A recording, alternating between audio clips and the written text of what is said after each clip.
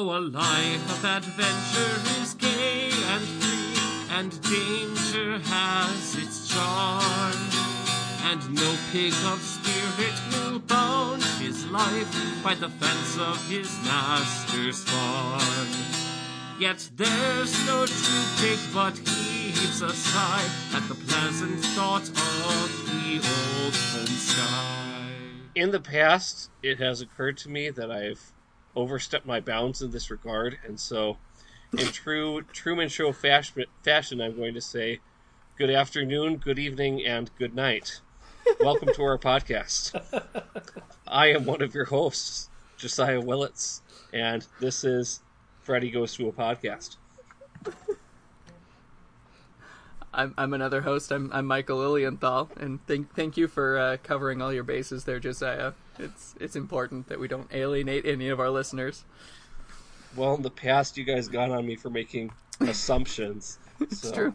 Yeah, and you know what happens when you make assumptions. Hi, I'm your third host, Ethan Bartlett, and I don't want us to make anything out of our umptions. Great.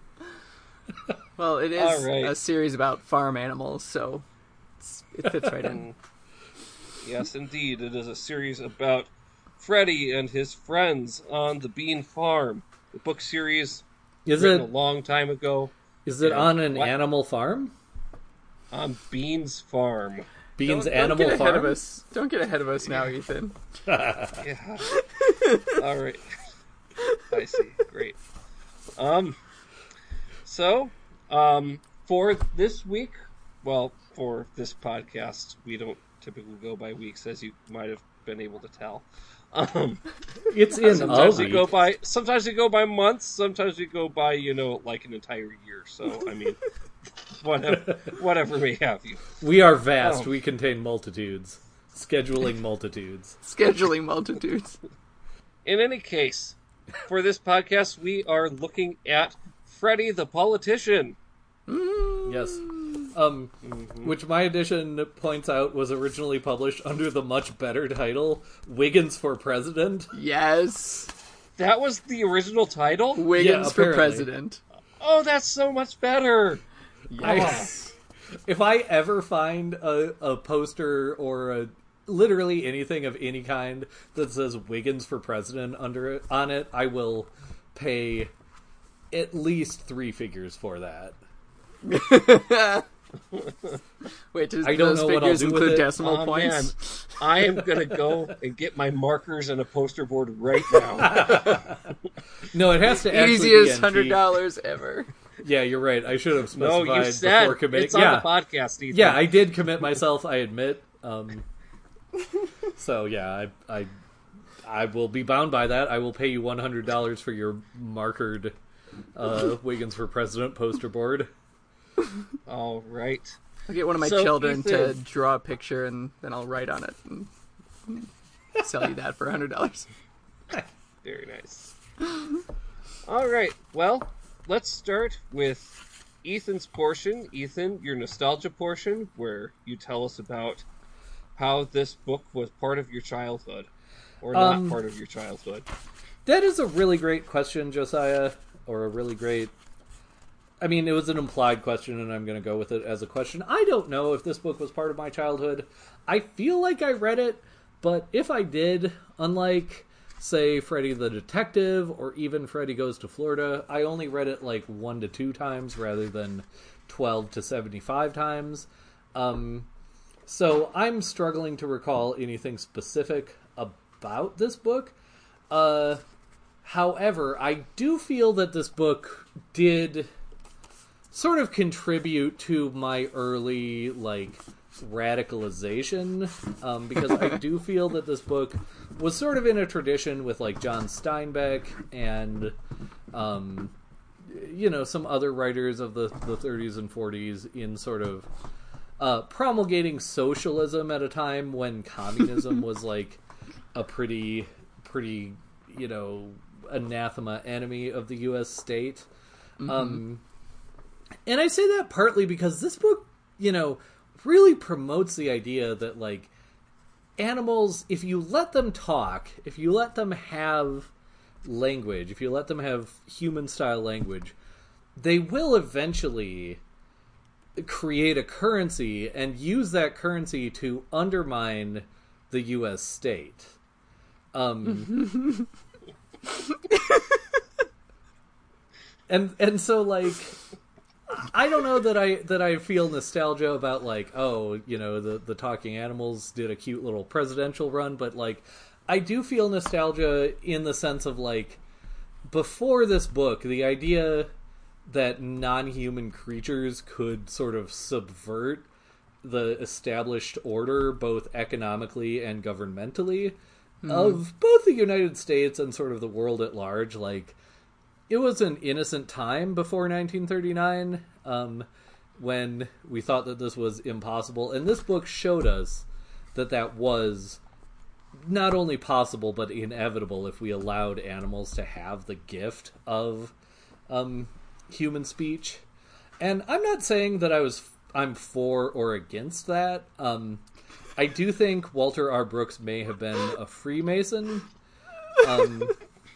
But as we all know, Freemasons have, you know, greatly contributed to American culture and society. Most of our presidents have been Freemasons. What did we do to make you do this, Ethan? Well, it's because, like, Why? The Freemasons, in their own sort of lore and legend, they draw their own heritage back to the Knights Templar. And the Knights Templar, of course, were the creators of the first banks. So, I think there's a direct line.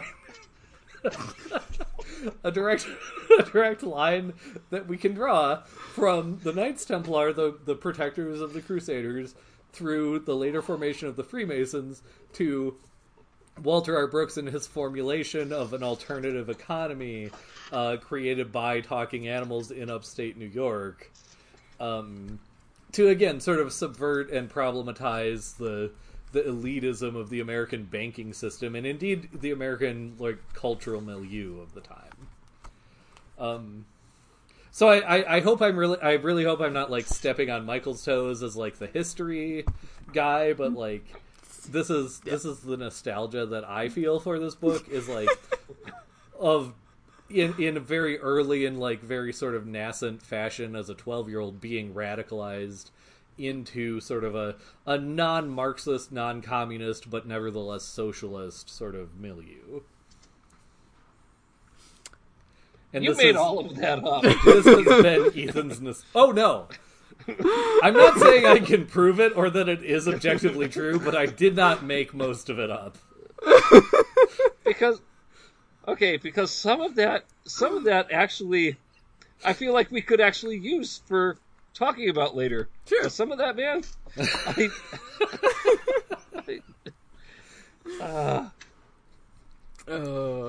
I mean, man. You know, I don't want to sort of impose my views on anybody. I want everybody to sort of sort out from what I have said what they believe or don't believe.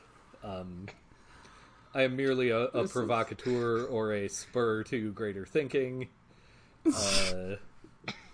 And if any students want to sort of ascend the mountain on which I am, you know, on top of which I live in a cave and dispense wisdom, like, that is an effort that you must make. Yeah. So this has been Ethan's Nostalgia Corner. All right. Okay. So you've never read the book before, is what you're saying. No, I have read it at least 3 times. Oh, okay. I read it at least once in my childhood, become radicalized as a socialist. I read it one time several months ago, and I reread, admittedly, parts of it, but reread it today in preparation for this podcast. Very good. All right. I also read the later edition of this book that has George Orwell's name on it, but that's a whole thing I don't want to get into. Don't worry, I will. I'm sure that is something that Michael is going to go into with the history. Yes. Well, why don't you go ahead and take it away, Michael? All right. Well, as noted, Freddy the Politician was originally published as Wiggins for President in Such a better 1939, and we can all agree that's a much better title, yes. This was 2 years after the previous volume in the Freddy the Pig series, Freddy and the Clockwork Twin, being in 1937. So in 1939, Ethan, you mentioned John Steinbeck, and Grapes of Wrath was published in April of 1939. Also in 1939, Batman was introduced to the public in May. In July of 1939. Yep. Speaking of people who sort of formulate an alternate legal or justice system, sort of subverting the American system, Batman the Vigilante.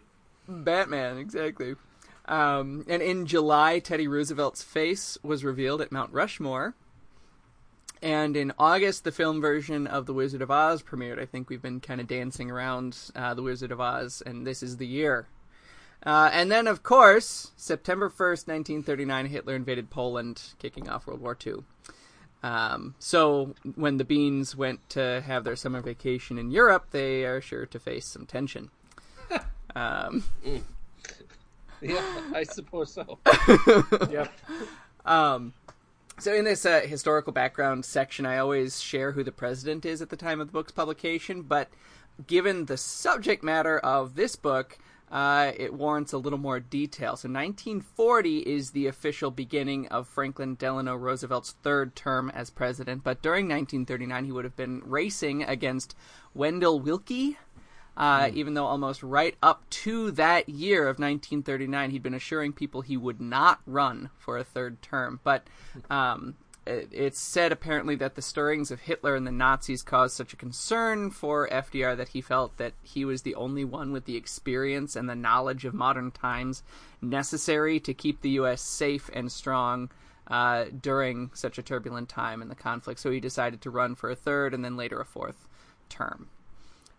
So as the original title of the book indicates, Wiggins for President, one of the key features is the push for the cow, Mrs. Wiggins, to be elected president of the first animal republic. We'll talk more about that in the summary. But this relates to some other history, that the first woman elected to public federal office in the U.S. was Jeanette Rankin, who was in the House of Representatives representing Montana from 1917 to 1919. And I want you to notice there that her term ended 1 year before she could vote. Yes. And then she was elected to the House again in 1941. So kind of leapfrogging this book's publication a little bit. I don't remember exactly who, but one of our listeners said that she was interested to know what we might say about Animal Farm once we got to this book.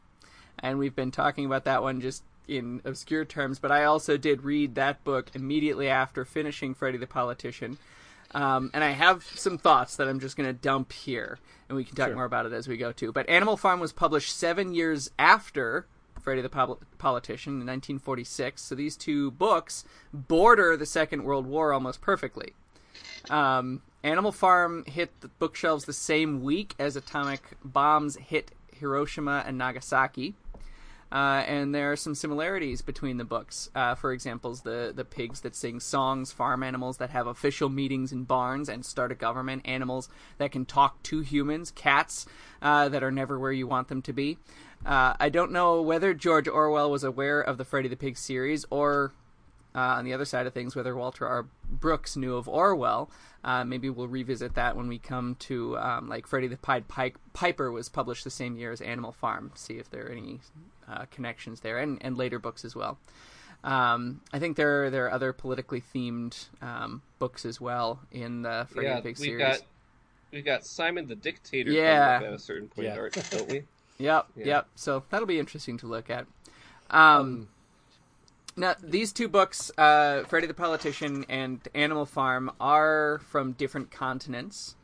But I can definitely imagine at least a readership connection. I could see an 11-year-old reading Freddy the Politician, or Wiggins for President, and then living through World War II only to come as an 18-year-old to Animal Farm, appreciating the grown-up version of a farm of talking animals with their own government. A lot of growing up would have happened in those years, I'm sure. And a reader of both books might then appreciate some of the parallels between the Russian communist leaders depicted in The Pigs of Animal Farm after the perhaps more Hitlerian totalitarianism of the woodpeckers in Freddy the Politician. But that's enough editorializing from me. The president was Franklin Delano Roosevelt. There you go. I was gonna say, like, the impression I got reading Animal Farm, you know, in either late high school or early college was, like, from critical assessments and stuff, was that Animal Farm was sort of based on a genre or subgenre of like children's literature, like talking animal literature. And I never, even though I was watching for it because I had background in you know, the Freddy books, I never encountered anything that like drew the direct connection between Freddy the Politician, Wiggins for President, and then Animal Farm. But it's like this. I mean, you know, Freddy the Politician was like a popular book series. Like, it would have been known to people who read, and like British and American readership, while they weren't identical, were like had a ton of overlap. Like, certainly. The two Venn diagram circles were much closer to being circles than they were to being like distinct hemispheres. So it's like, you know, in Michael's and my other book podcast, we sometimes like assign theoretical grad students like a paper, like a term paper or even a thesis paper to do, and like drawing both the historical and the literary connections between Animal Farm and Freddy the Politician, whether those are like more coincidental or more direct, like would just be a really interesting project, I feel like. Yeah. Like, I don't, definitely. you know, I don't know anything beyond that. I haven't done the research or anything, but like it feels like there's a paper there that could be written one way or the other. I don't know whether it would be drawing in context that both of these books are drawing on, or making the argument that there's a connection between them. But frankly, either way would be really fascinating. Right. Well, and I mean, the thing about Animal Farm is that you're right. Orwell does adopt this kind of section of literature, of like children's literature dealing with talking animals, and harnesses it to unveil the history that has taken place. Right. And in a way that's, you know, at the same time accessible and frightening. Right. That It almost like, I sometimes like to try to draw modern parallels to these things, and they sometimes don't work, but to me it feels like if you know, the as millennials, the film we're very familiar with, Babe, it's like if someone had like 20 years later done a remake of Babe, but it's like secretly about the Iraq War or something like that. Right. Like, right. yeah. I did want to make one other note historically that's more specific to the series of books, that this marks the first book in the Freddy the Pig series in a sequence that will continue until the end of the series, in which Walter R. Brooks wrote one book a year. Oh, interesting. So from this one until the end, there's only 1 year gap between each of the books. Ooh, okay. Not to, you know, read too much into that, but almost starts to feel like this is his like bread and butter. Like it's a guaranteed income. If he pushes out one of these every year, he gets. Yep. Yeah. It's like Walt Disney in the 90s with animated movies. Yeah. We finally figured out what works, and so now we can just make one Just every do year. it. Right. Yeah. Till we invent CGI. We've hit the formula. Yep. And CGI, and we can crank out as much crap as we want. And these kids will eat it up like the little dung beetles they are. I want to see Mickey Mouse saying that in a room, in an executive board room. surrounded by tons of people in suits that are nodding in agreement. Smoking cigars. The little dung beetles that they are. I feel like we're on the cusp of a new podcast, and it's not this one, but it's a great concept. Well, it's your fault, Ethan. You got us going with your, you know. I'll tell you what. In those few minutes that you went off on your nostalgia, that explained more to me about you than, you know, at least months of friendship early on. We'll say that. Okay, yeah, I thought you were gonna draw it to like our entire friendship, and I was I feel No. I feel like at some point not you that would deep. already have figured this out, but yeah, that makes sense. That works for me. Yeah. Yes. Can I ask you guys about the book you read? Did you get the edition that has a new foreword by Nicholas Kristof I don't think so. published? No. It's the most recent printing of the book.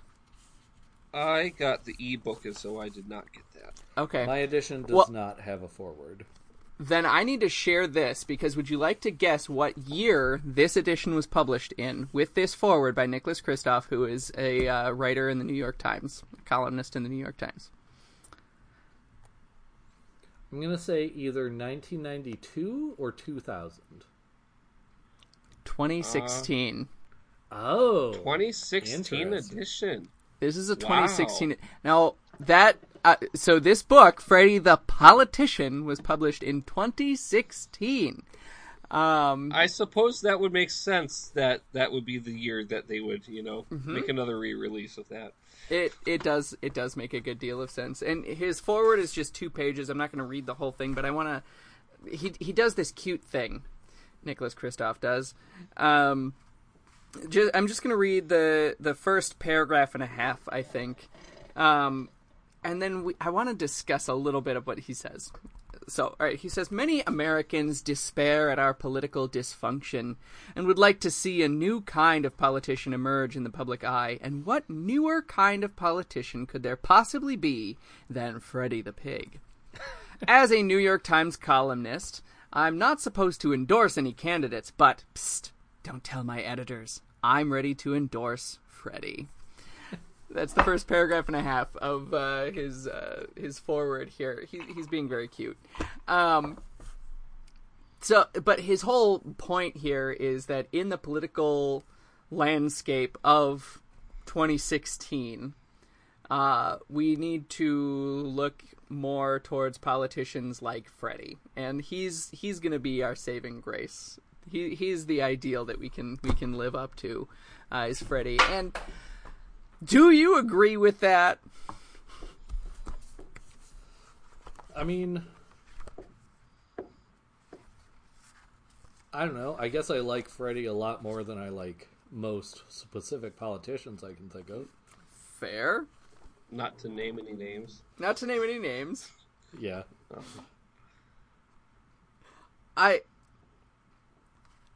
I think he's saying too much. I think I don't want to read too much into the foreword. I think more than anything, the foreword is just cute.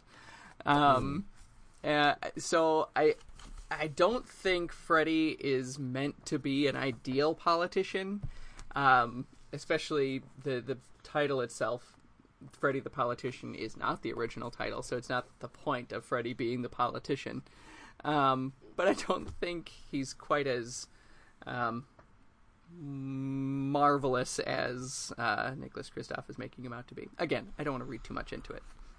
Although he does, I mean, throughout the course of this book, he does have attributes that are admirable within the typical citizen. And Sure. the thing that struck me about this book was it's called Freddy the Politician. Mm-hmm. However, I mean, he's not the one that ends up running for president, which is a little bit surprising considering that he's the title one here. However, you know, if you read the original with the original title.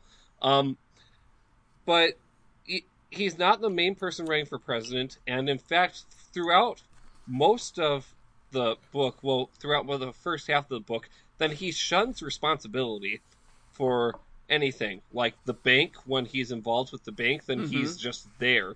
He's proud to, have it and have his name on it, but doesn't want to do anything further with it until he notices people doing things without his say.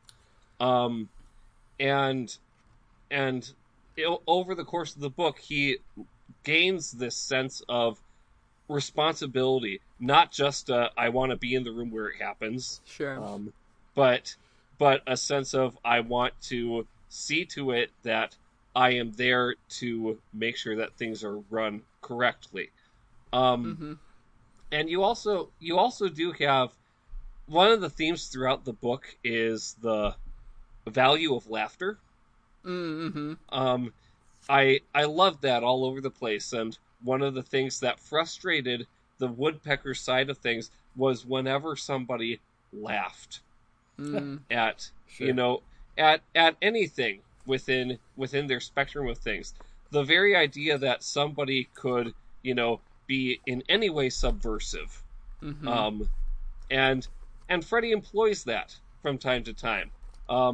He whenever something didn't quite go his way and he knew that he couldn't win, at very least he would leave the room laughing Yeah. and Mm-hmm. doing that sort of a thing. And so in a certain respect, there are things that are admirable about him to say, there is something to his character that is to be liked.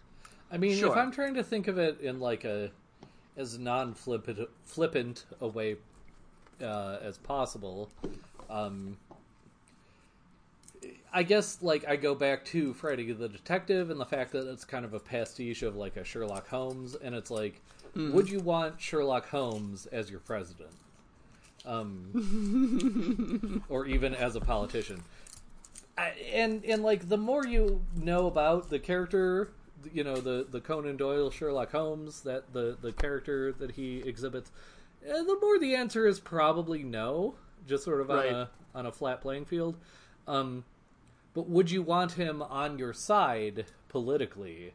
Probably the answer to that is yes. And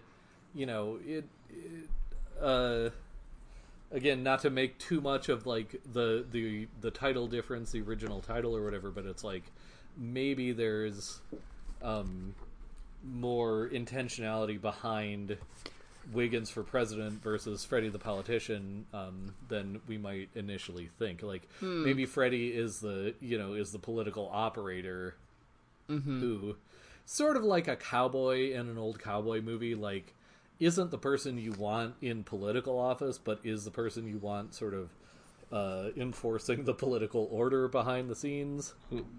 The one who will get their hands dirty to make sure that the right outcome comes. Yeah. Maybe that's my bigger issue, if I really have one, with the forward in general, is that it makes too much of Freddy as politician and not enough of Freddy as a character who is supporting other politicians. Because really, Yeah. I don't think he is much of a he is some, but him as politician is really below all the other plot that's going on in the book. Well, and this may be sort of an older definition of politician. Like these days, we have politician is a very specific sort of noun to use, and it often kind of has a very potentially problematic, coexistence with like what you think of as a hero, whereas like closer to when this book was written than to now, you have sort of to use a wild example, like the Tammany Hall politicians of the Irish section of New York in the 1880s. Like that's an example of what in the 1930s you might have thought of as a politician, not someone who runs for office, but someone who like gets stuff done. And if we sort of take the use of the term politician that way, like it does make Freddy into a much more potentially I don't want to. I don't necessarily want to say problematic, but certainly like ambiguous character. Politician not as savior, but as like someone like operative. Yeah, I get that. I actually like that word for Freddy, that he is an operative. Yeah.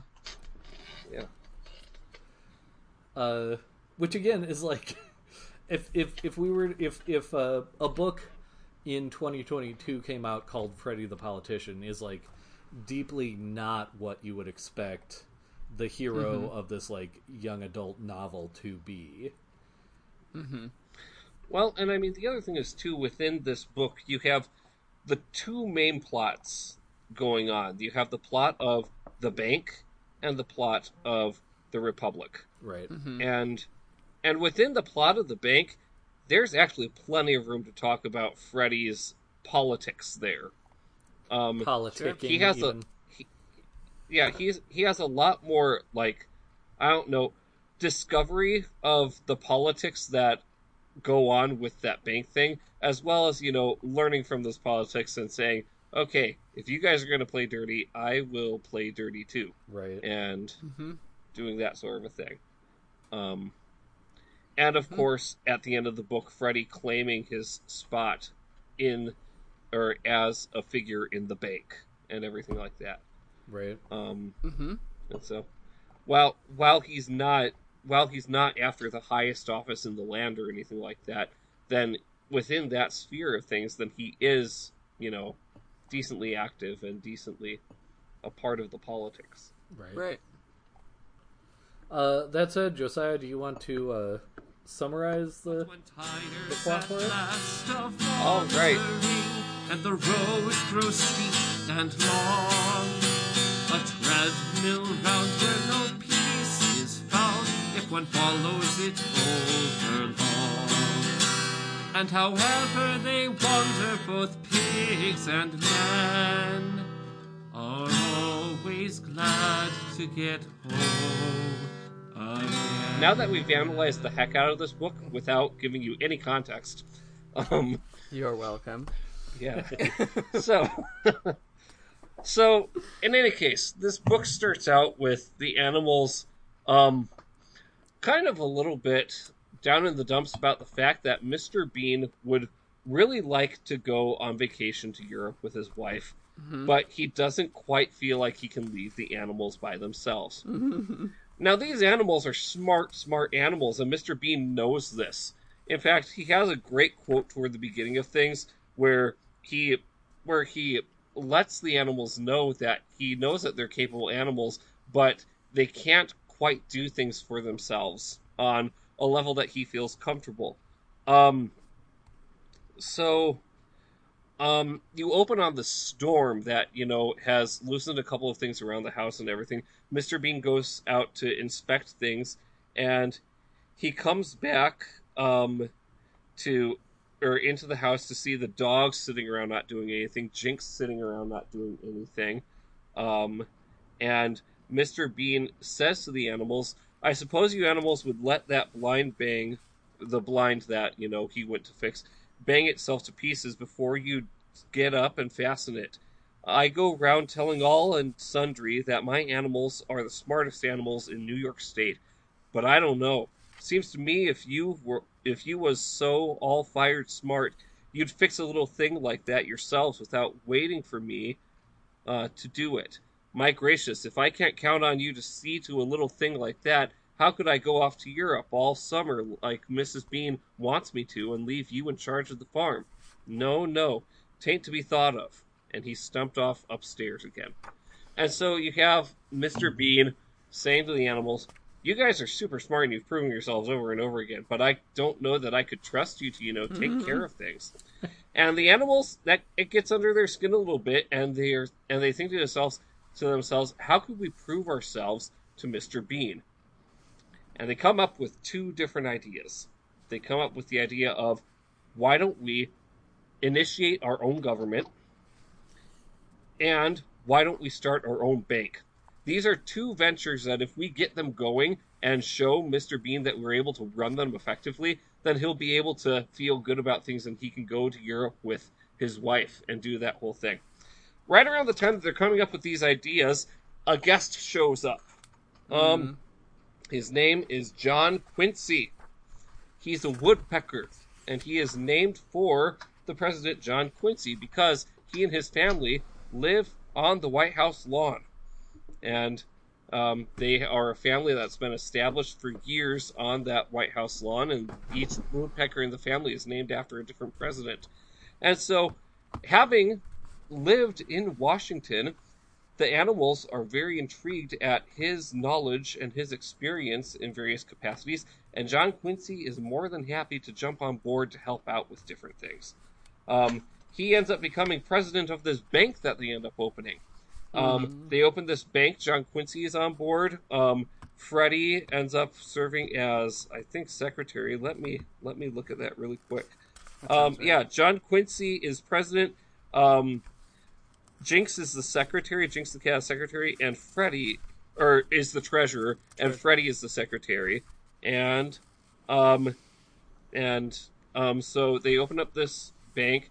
A number of animals bring stuff for them to keep in these banks, which they do have their own safe houses and stuff like that, dug out by the animals and also by a fox named John. Later on, he digs extra room for keeping various valuables and items and things.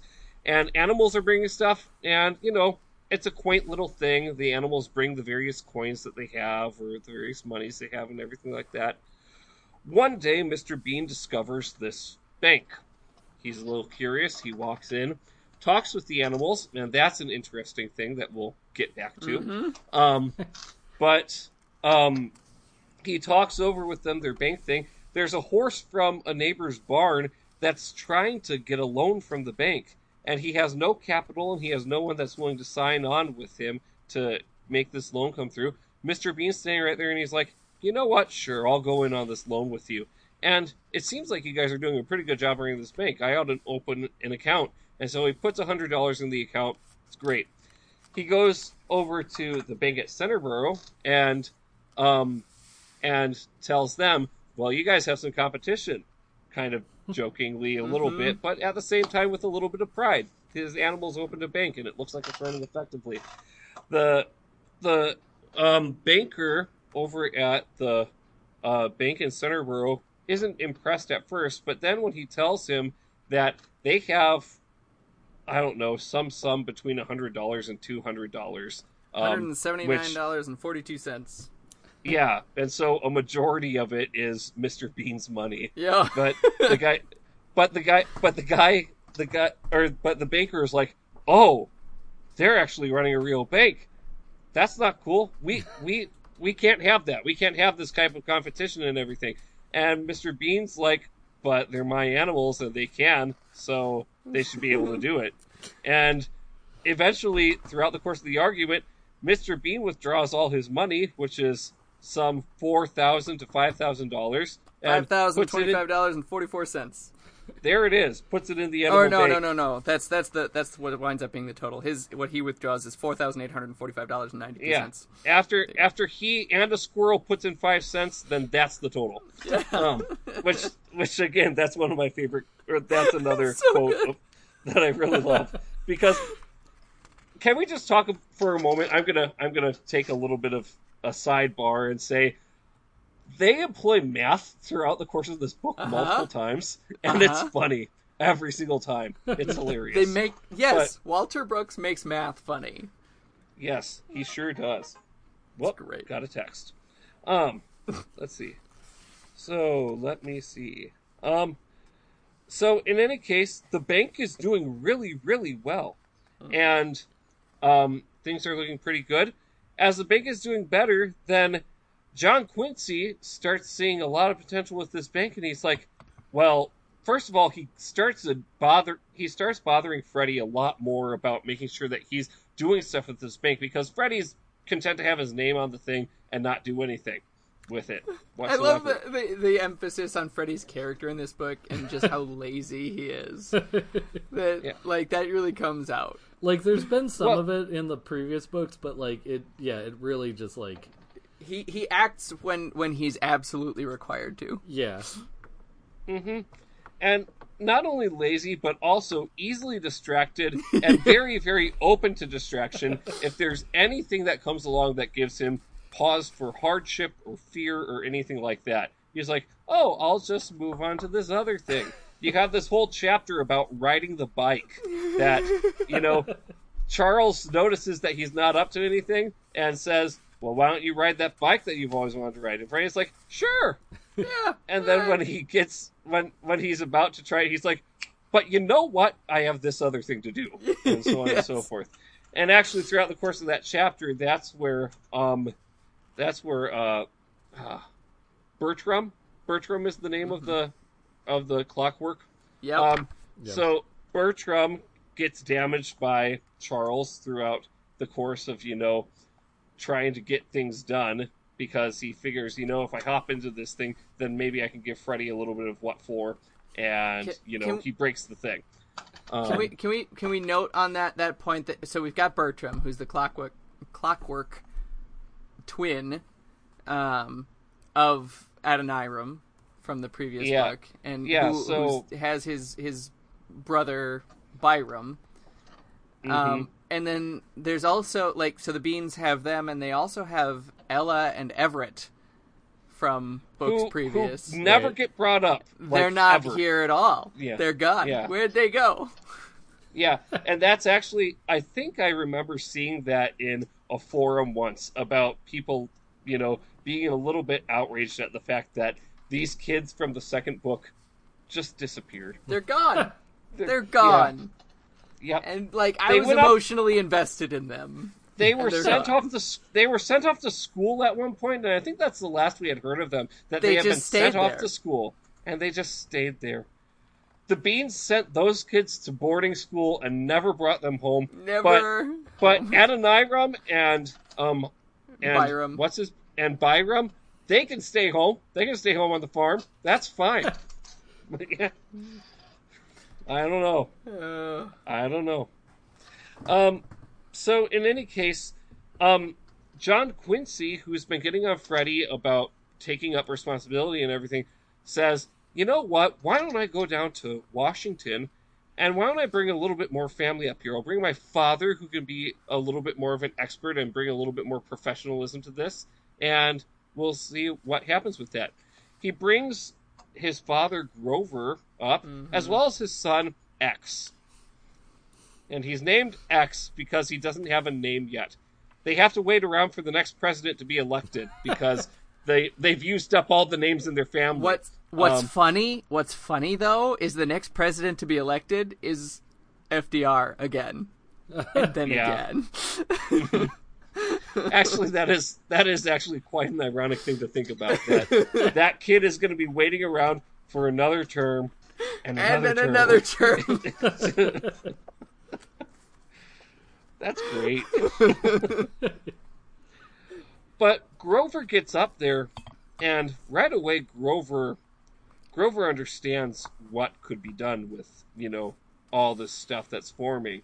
And it becomes very apparent that the woodpeckers are starting to scheme a bit more about how they can get a good piece of the pie in all of this. Right around this time is when they start announcing that they're going to hold an election for the first president of the First Animal Republic. And the candidates that start coming forward as the main candidates are Mrs. Wiggins and Grover, the woodpecker.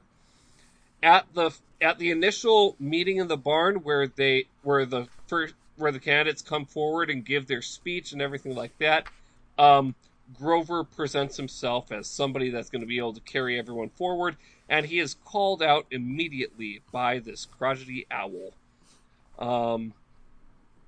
Whoa, I just blanked out on the owl's name. Oh, wow. Shoot. Wow. If I was actually paging through my book while I was doing this, then maybe I wouldn't find myself in such a blunder. Sometimes I wonder why you even bring the thunder. Why I even bring the thunder? That's two Hamilton Wibbly. references. That's two Hamilton references so far this podcast. I think that's Yep. getting to be a little excessive. I mean, for the time period we're in, if this was 7 years ago, it'd be perfect. It's Yeah, Whib- we're really showing that we're really past the times. Yep. But, the owl's yeah. name is Whibbly. Yes, thank you very much. So, Wibbly, or yeah. Yeah. So, Whibbly. he automatically calls out Grover for being a big old windbag that's full of a bunch of talk and not actually having any substance to what he's saying, and Grover hates it. Grover is so agitated and starts being very threatening toward Wibbly, and tries to call him to account for his words several times throughout the rest of the book, and each time just gets batted back because the owl just overpowers whatever gets sent his way. He's like my favorite character in the book. 100%. Whibbly is a rock star. He is. Yes. Just over and over again, he calls out Grover and the woodpeckers for their crap, and they try time and time again to take care of that issue, and they just can't. Nope. And he keeps being absolutely sassy to them the whole time and Yeah. overpowering them and everything. It's great. It's great. But in any case, you have these two main candidates. You have Grover and you have Wiggins, and the campaign is getting stricter and stricter. And as this is going on, Freddie is getting edged out of the bank more and more. The woodpeckers are taking over the bank more and more, and doing it in very, very, dirty tactic sort of ways by like saying, hey, we're going to vote to have the meeting over in this room that Freddie can't fit in. And by all the woodpeckers voting for it, they all, end up back in that room, and Freddie can't be in it. And so Freddie actually calls for a meeting at one point, and calls the meeting for happening at a specific time, is able to dig like a secret passageway to this room, closes off the room, conducts the meeting, and says, oh, guess what? I reconfigured the entire setup of this whole thing. Now I'm in charge of everything. So, So, like, the logistics of the scheme and counter scheme are just gorgeous. Yep. Mm-hmm. Yep. Uh, And the campaign is fierce between Wiggins and Grover. And the thing is, there's at first this debate over who can vote, and we'll talk about that when we get to the one-liners for sure. yes. But it's a great conversation. But they figure out exactly what animals can vote, and as soon as they do that, then certain things start happening. The rats are becoming a lot more of a presence around the farm and everything. And also there are a ton more birds showing up. A lot more birds from all over in the area are starting to show up. And Freddie is keeping close track on the numbers of those that have pledged themselves to Wiggins and those that are going to pledge themselves to Grover. And it's looking pretty close. Like, at times it looks like they might not be able to make it. And at a certain point, they figure that the swing vote in all of this is the chickens. If they can get the chickens to vote for Wiggins, then they'll probably be pretty good. And when they are at one point when Freddie confronts Grover about something, I forget exactly what it is, but he manages to flip the vote of the chickens. And Henrietta is a big part of that. And so the vote gets flipped for the chickens, which is great, and it's looking like it's going to be pretty good. But then in the midst of all this, there's this rabbit named Marcus. And he's been, interested in this whole election thing, and after a meeting with some of the woodpeckers, decides, I think I should run. I think I should run for president as well, which is all legal and everything. And it's like, I don't know why this is happening, but the woodpeckers seem to want it. That's a little weird. Election day comes, and everybody casts their vote. They cast it on sheets of paper. They have a W for Wiggins, an M for Marcus, and a G for Grover. You write the letter on the sheet of paper, put it in the box, and great. All the animals vote, and a committee of various animals, woodpeckers, Freddy, Wiggins, everybody starts counting up the votes and putting them into different stacks. And quickly they realize that there's a problem. Mm-hmm. M's and W's look pretty similar. And so, and of course, Freddy is like, well, obviously most of these are W's. And the woodpeckers are like, well, I don't know. These ones look pretty much like M's.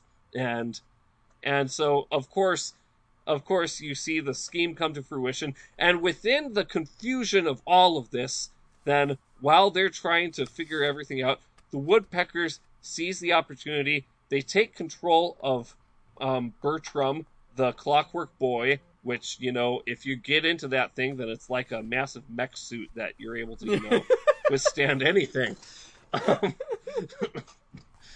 Am I wrong? No, you're not wrong. You're not wrong. and so Grover is in the Grover is in the mech suit, and he also called upon, these cranes to come in to enforce a number of things and to kind of be a little bit of his muscle as well. And he basically says, I'm the president, and they are trying to subvert this entire election. So, this is how it's going. I'm president now by legal right, and you guys better not mess with me. And he ushers in a pretty totalitarian existence for everybody. Throughout this time, Freddy gets taken captive, and a lot of animals are constrained to not being able to meet in various groups and things like that, and actions taken against the government can't be made. There are those couple of encounters with Wibbly where they try to take him out and doesn't happen. Just can't. They're not able to do it. They are able to set Freddy free through a scheme, and Freddy goes on the run. He hides out in Centerboro for a little bit, and actually gets in contact with the banker at Centerboro, because one of the things that Freddy's been noticing is there's this weird guy wandering around the bank occasionally, trying to, figure stuff out with it. And when he goes to visit the banker, in disguise, mind you, because why not, he disguises himself as this woman and goes to the banker at Centerboro and says, so, here's the thing. I can help you figure out this animal bank problem. And he's delighted to hear that this woman can help figure things out, because this side detective guy hasn't been doing a thing for him. And so Freddy comes up with this idea. By communication with wasps and so forth, he's able to set up a scheme that will first of all allow for the bank to be overrun, and he promises the banker that they will run an animal bank and a strictly animal bank, and it won't compete with his business and everything like that. And there's this plot to get Grover in Bertram over to the banker's house at Centerboro with a fake invitation to a dinner or whatnot. And they invite him in and besiege the establishment and are able to take Grover out and are able to claim the farm back from the woodpeckers. Grover flees and everything is better again. They instate Wiggins as president, and at the end of the book, when Freddy is back in control of the bank, then John Quincy even comes to him and says, I don't suppose we could just come on and humbly work for the bank, could we? And Freddy's like, nope. And that's it. Yep. Kind of glossed over a couple of things toward the end there, but I've noticed that I have a tendency of being very verbose when it comes to the summary. So. And if they want to know, they can read it themselves. That's right. That's right. That's it. podcast after podcast, they've just been listening and they've been like, we don't need to buy the book. Exactly. He just tells us everything that happens. Exactly. Oh, good. Yeah. So what are some things that you guys want to talk about within the plot? Anything that, jogged your memory and made you think, we should talk about this thing that happened? I think it's one of the tighter plots that we've Yeah. had so far. Which we Tighter, noted in earlier books that they ramble around a little bit. This one Well, seems and to be they're- more direct. In earlier books, they're much more episodic, where it's like Yeah. sections of the book, whether chapters or like multi-chapter sections, could just be their own short stories, where this is much more like, the first chapter and the last chapter have a lot more to do with each other. Right. Yeah. There are callbacks to previous books, despite the missing children. There are callbacks to like book 3 with the rats. Yeah. Well, there Coming has in to and- be. The rats wind up aligning with Grover because, of course, Grover, when he's like, "You'll vote for us if we let you back on the farm and everything," and they're like, yeah." Yeah. And so, yeah. I'm gonna go ahead and bring us back to that scene where Mr. Bean talks to the animals. Yes. Because I don't know, have we formally had this yet? Where Mr. Bean has a direct dialogue. We have had plenty of scenes where Mr. Bean talks at the animals, and I think there may have even been scenes where Mr. Bean overheard things that the animals were saying. Maybe that's accurate, but I don't know if we have had a dialogue. I don't think so. We've had the animals talk with just about everybody else, but Mr. Bean has not been in conversation with the animals, I think, until this book. Yeah. So the scene where this happens is when Mr. Bean discovers this bank. He goes past the shed and sees the sign for the bank, and I'll just kind of read from that point. Hank looked around but didn't say anything. Mr. Bean knew that his animals could talk, but he was a pretty conventional man. That means he didn't like new things very much. He liked to have everything go on as it had when he was a boy. That was the reason he still drove a buggy instead of a car. And so it made him feel uncomfortable and a little embarrassed when he heard animals talk. He just couldn't get used to it. Yep. It was a little confusing for the animals sometimes. Mr. Bean thought them impolite if they didn't answer, and on the other hand, it upset him if they did. But in this case, Hank decided that no answer was necessary. If Mr. Bean wanted to know what the bank was, he only had to read the sign. And so he reads the sign, he goes in, and John Quincy greets him and says, "Good morning, sir," he said. "What can we do for you?" Mr. Bean gave a slight shudder, as he always did when he heard an animal speak. "Who are you?" he said. "Stranger here, ain't you?"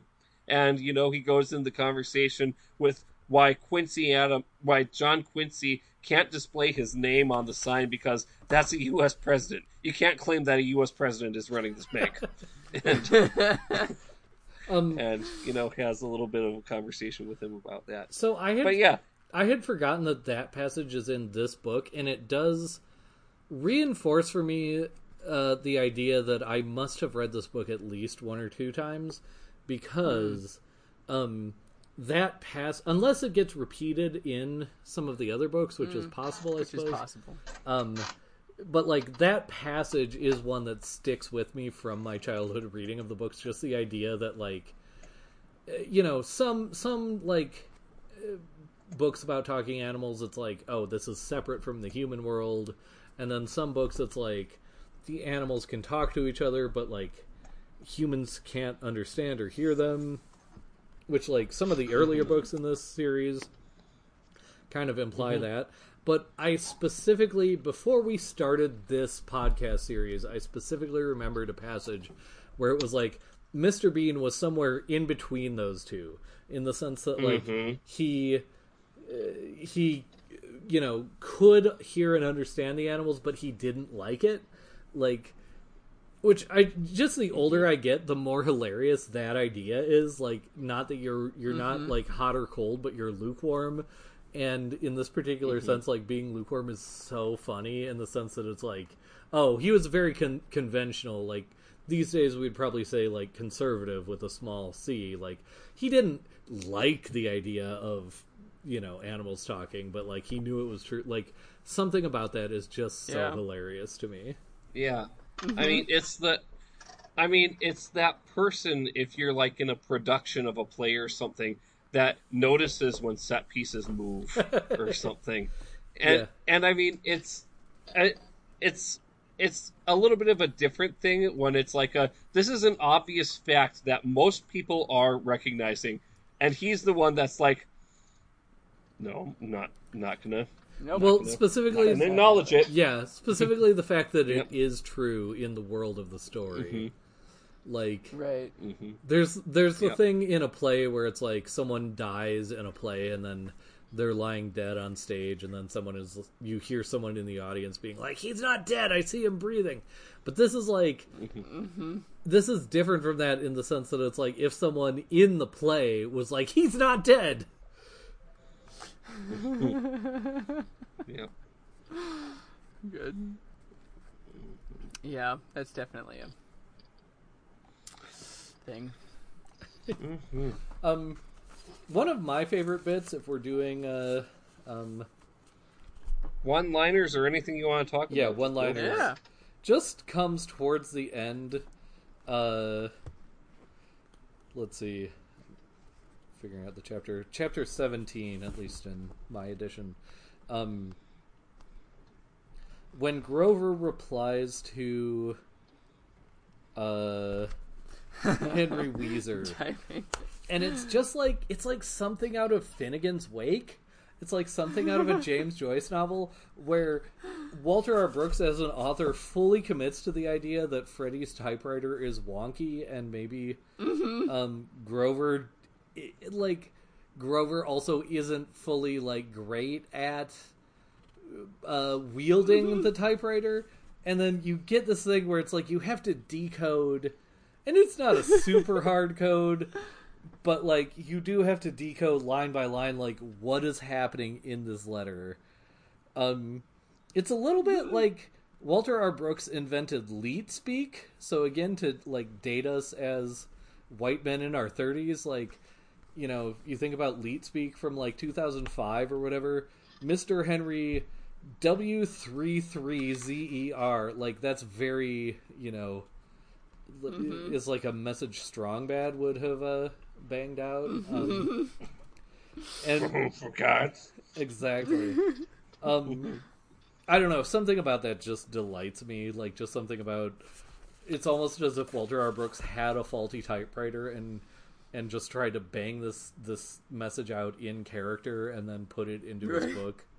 I'm not saying he did that. I have obviously no idea, but like, just something about that is just very delightful to me. Still, one of my favorite moments in all of his books was back in Freginald when there's a message that Freddy sends that's so garbled and everything, and because certain letters are out, and Freginald is trying to make sense, and he's being very careful about it and everything, and then the rabbit that delivered it is like, he said that if you couldn't read it, this is the message. like 5 or 10 minutes after he wrestles over this thing. Walter Brooks has some great craft involved. Yeah. Speaking of his craft, one of the things that we talked about was his math. I'm gonna try to find the one where Freddy was counting up the different people for either party. So Mrs. Wiggins' party was the farmer party, wasn't it? Yeah, the farmer's party was Mrs. Wiggins' party. The equality party was Grover's party. And eventually you had Marcus's party, which was what? The opportunity party. The opportunity party. Right. So you have the list of the various numbers for the farmer's party being added up. You have 3 cows, 2 horses, 2 dogs, 1 cat, 1 pig, 4 mice, 2 ducks, 176 rabbits. 11 skunks, which, by the way, that's wonderful that they're fed rabbits. I don't know. 1 bear, 1 fox, 34 squirrels, 38 chickens that are listed as doubtful, one owl, question mark, and chipmunks, mixed animals, including field mice, 82. And then on the Equality Party side of things, you have 7 woodpeckers, 21 rats, 18 robins, 42 sparrows, 135 mixed birds, and weasels and assorted small animals, estimated about 65. Then he added these numbers up, and it came out 287 the first time and 290 the second time for that set of animals for the Equality Party. I skipped over the paragraph before where it had his totals for the Farmers Party. It said that it came out to 346 the first time. Then he added up again and came to 365.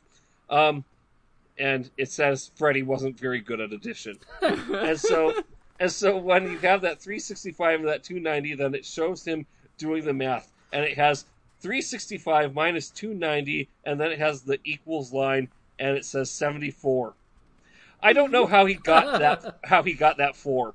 It says that's all. I don't know how he got that 4. I love it.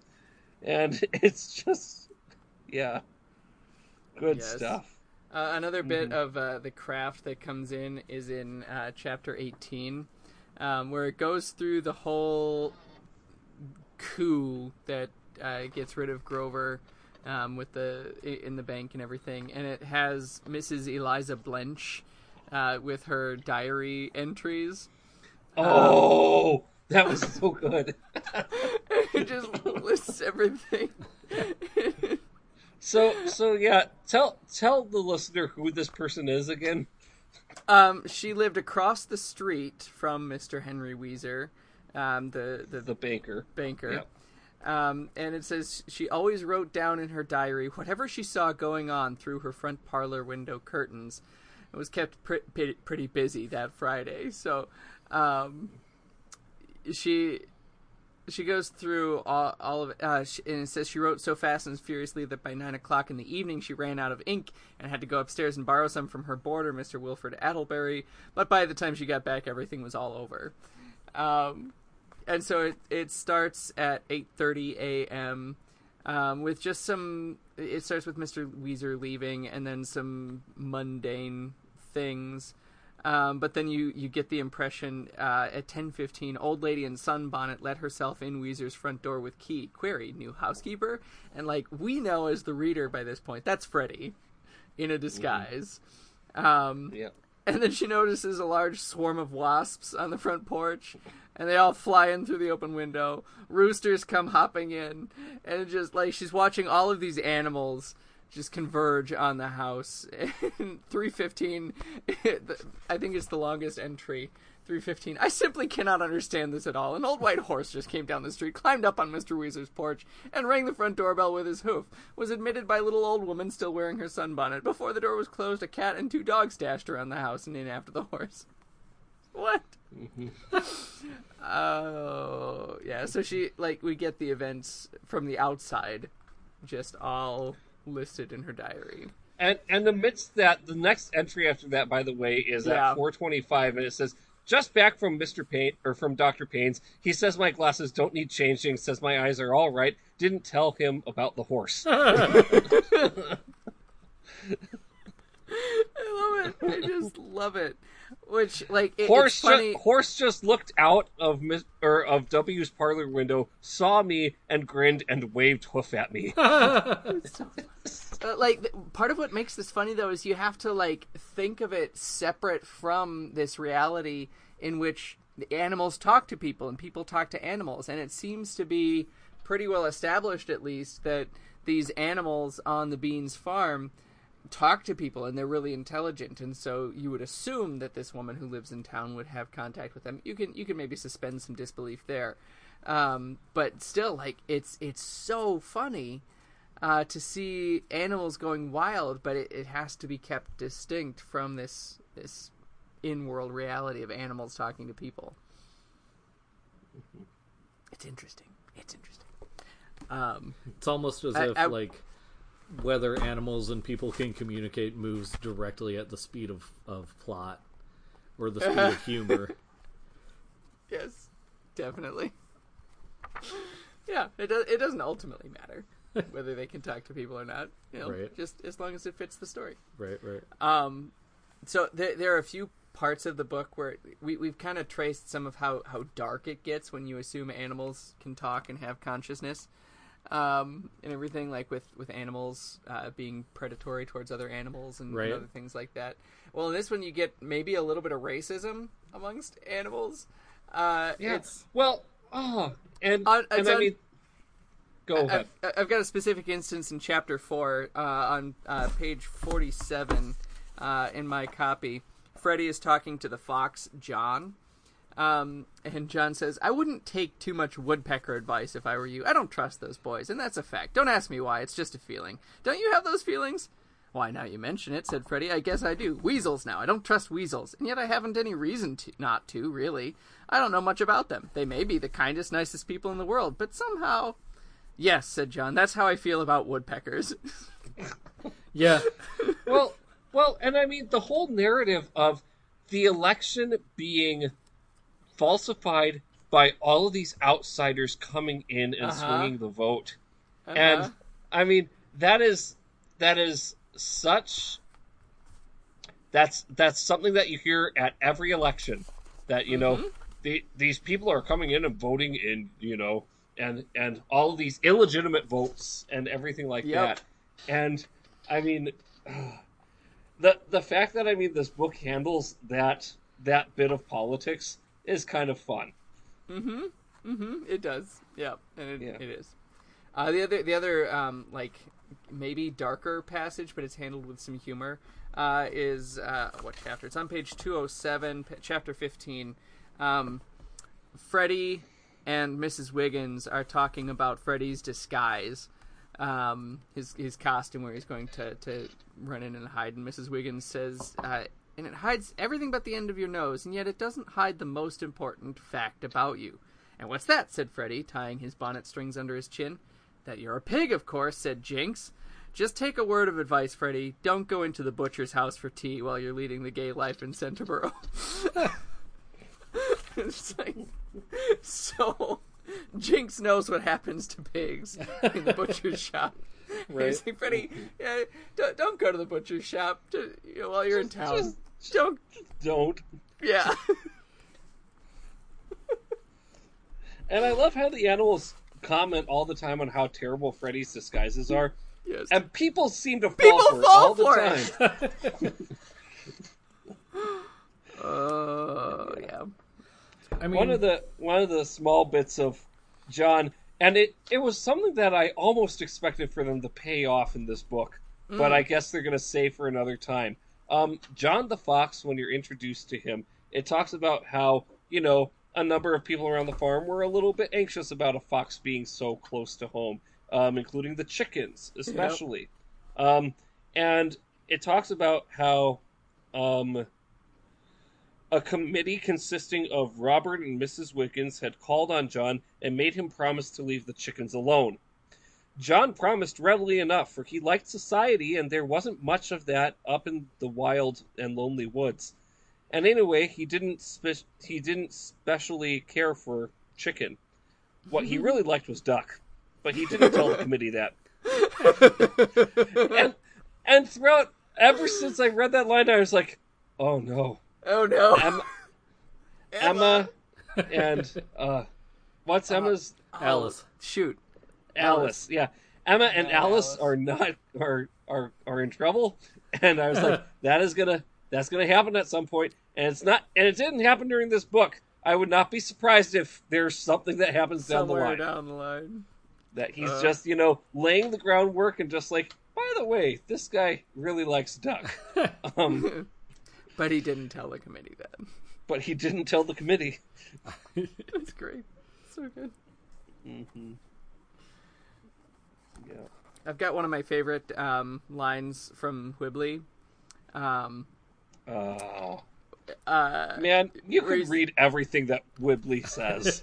Everything. Yeah, you could, but yeah. It's shortly after the math that you cited in chapter 9, where he's talking with Grover.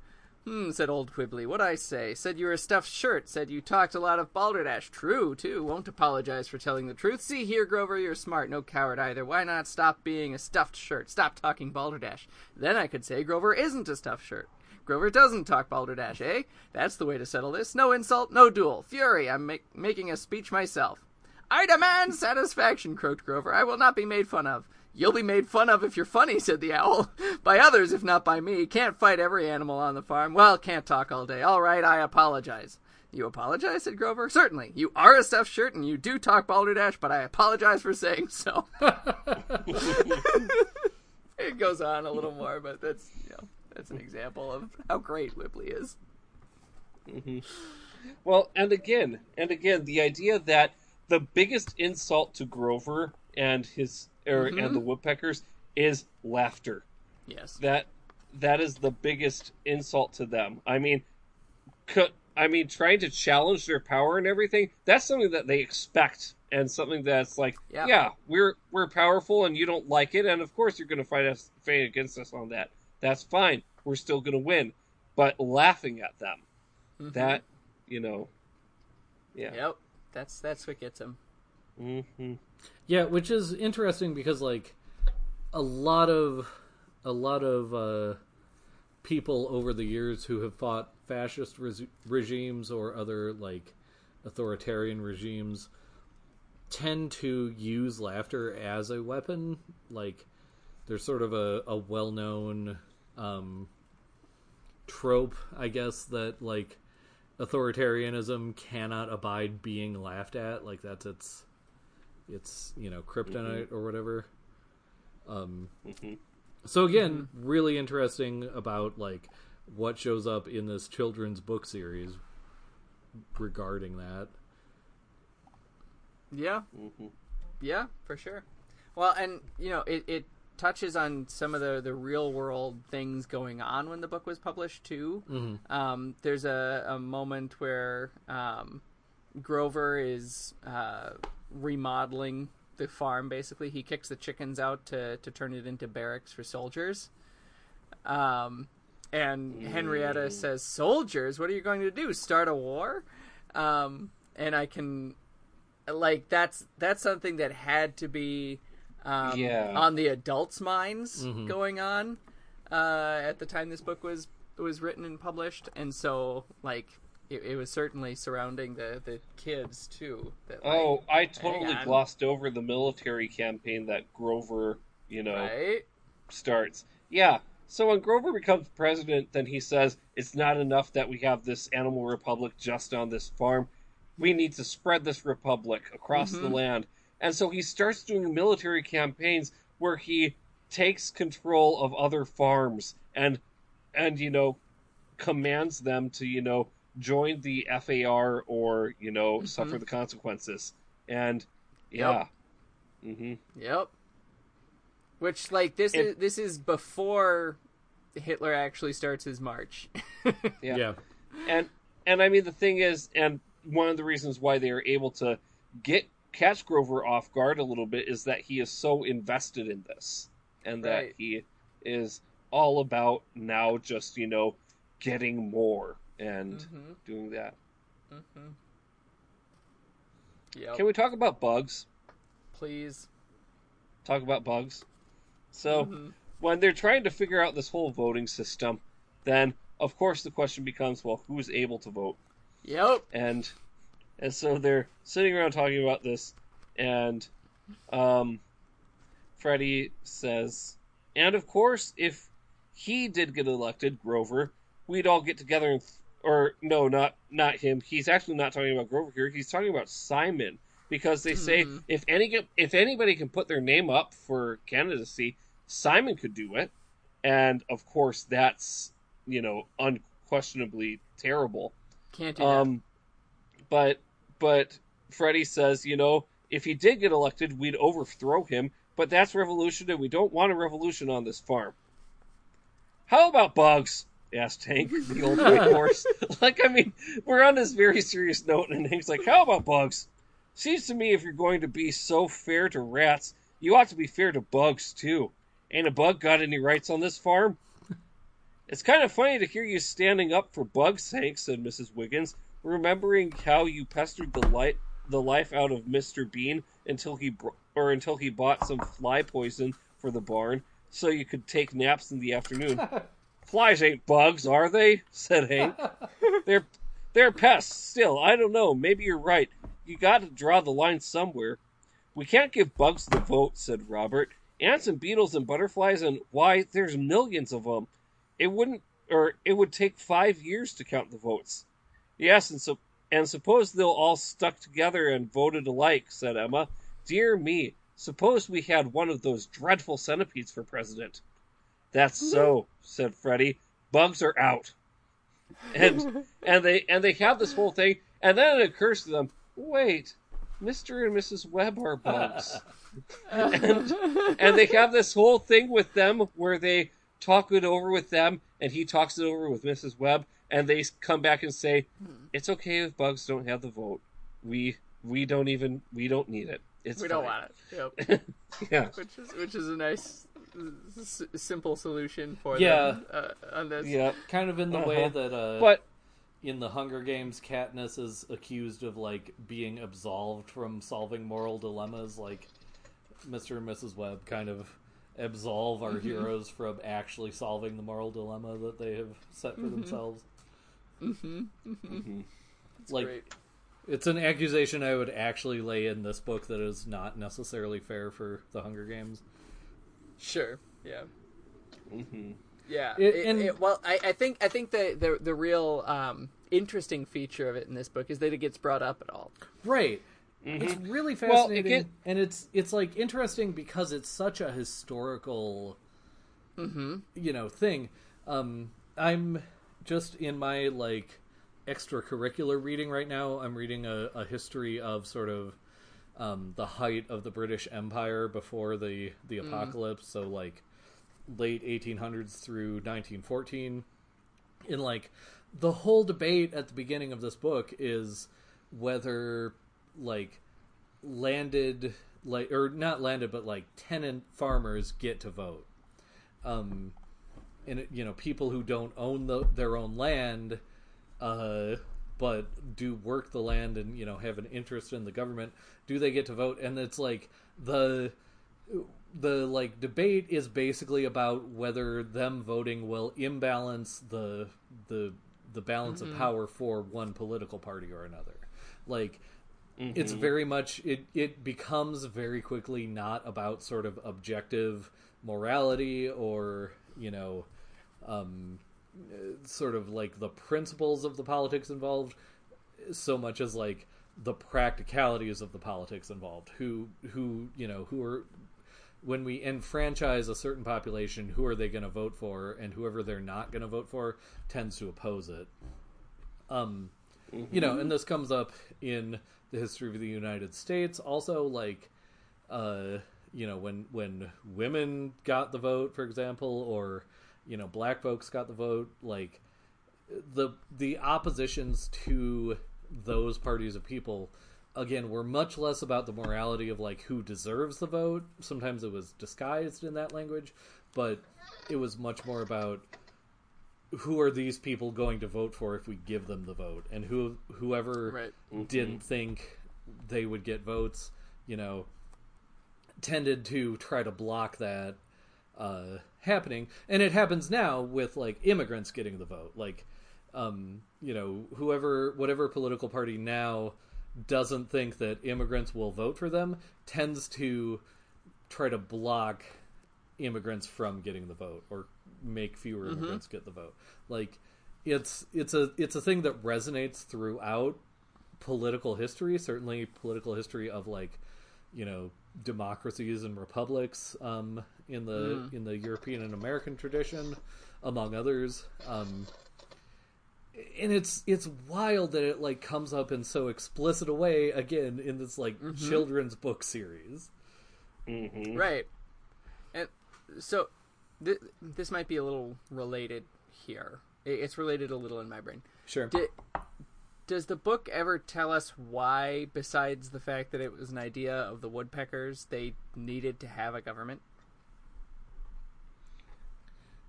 The Animal Republic. Right.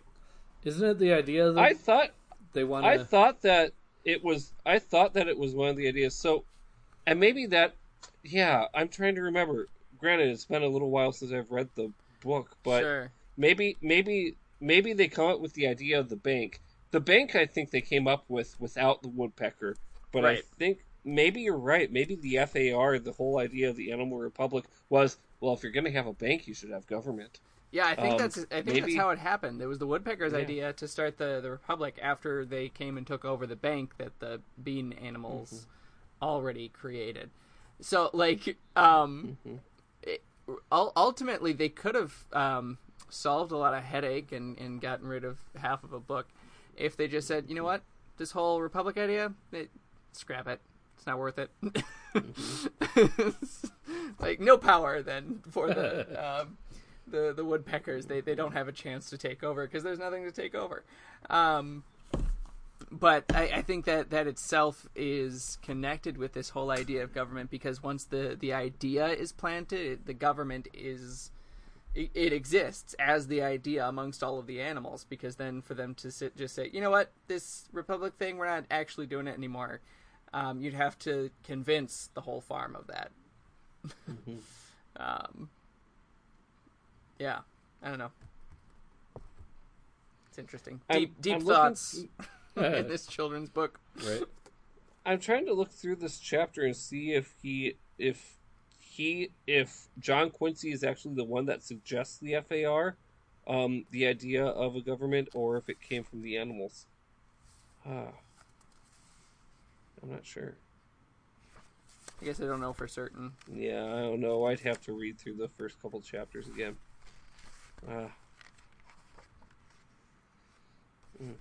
Oh yeah, in the first 2 pages, you have a beautiful example of personification. His language about the wind, pulling at the house and trying out the doors and everything like that. Oh, yeah. It was such a cool passage. It was like, oh, this is fun. If I were an English teacher that taught, these types of, elements of literature and everything like that, then I would have this on a poster. Yeah. Because it's such It's a a great beautiful one. example of personification. The passage goes, "It was a raw, blustery March night, and the wind kept going round and round the house, trying the doors and rattling the windows to make sure that everything was locked up tight. It would rush away across the fields, and everything would be quiet for a while. Then pretty soon it would come rushing back as if it had forgotten something, and would rattle the doors and windows all over again. After a while it found a loose shutter on the front parlor window and began banging it. It banged it and shook it and rattled it and tried to pull it off the hinges, and that seemed to excite the wind. It began to play with the house as a cat does with a ball. It would go way off and be very quiet for a while, creeping up slowly on the house, and then suddenly it would leap on it and shake it. Or it would go high up in the starlit sky and drop on the house with a bang." Mm-hmm. Just so great. Very good. Yeah. Mhm. Good stuff. It's another one that starts off with Jinx. I think a majority of the books so far have started with Jinx. He's Maybe a good about character half to of them. start with. He absolutely is. So I want to keep track of that a little more and see if it starts with Jinx or not. Every book. Every book. And if it doesn't start with Jinx, why? Right. And see if that has something to bear on whether the book's a good one or not. Well, I think we talked this book pretty well. Anything else you guys wanted to add? I'm good. Not particularly. All right. Here's a ride. Okay. Well, gentlemen, what's our next book? Freddy's Cousin Weedley. Oh, you already have it, you son of a gun. Already have it. Already has it. Look at that. Well, Look at that. I'm going to be getting the ebook because I'm cheap like that. And I don't have shelves at home to put the books on. I do have shelves, but they're all filled. Get so more are mine. shelves. Doesn't stop me. Yeah. Look, Fine. wait. Can you see? Yeah. Look at this. Look at this noise. Oh, It's not having shelves book has not minefield. stopped me. Here's some more. Wait, Oh, where are man. we at? Yeah. For- See? for those listening to this that are blind, he is showing us all the books that are on the floor. Stacks and It's a stacks book of minefield on Ethan's floors. books. Yes. Wow. Yep. Anyway, now that I have thoroughly Okay, shamed Josiah, But Freddy's cousin Weebly, Freddy's cousin Weedley. Weedley, not Weebly, Weedley. Weedley. With a D. Weedley. All Yes. right. a weird name, So not someone we who meet likes some of anime Freddy's too much. family. That's great. I guess, yeah. Mm, I have the book, but have not read it yet. So nice. Okay. Well, if there's nothing else, then I guess we will see you next time. Well, we won't. We will not see you next time. we won't. We're We're not watching you. Shut up. no. All right. In any case,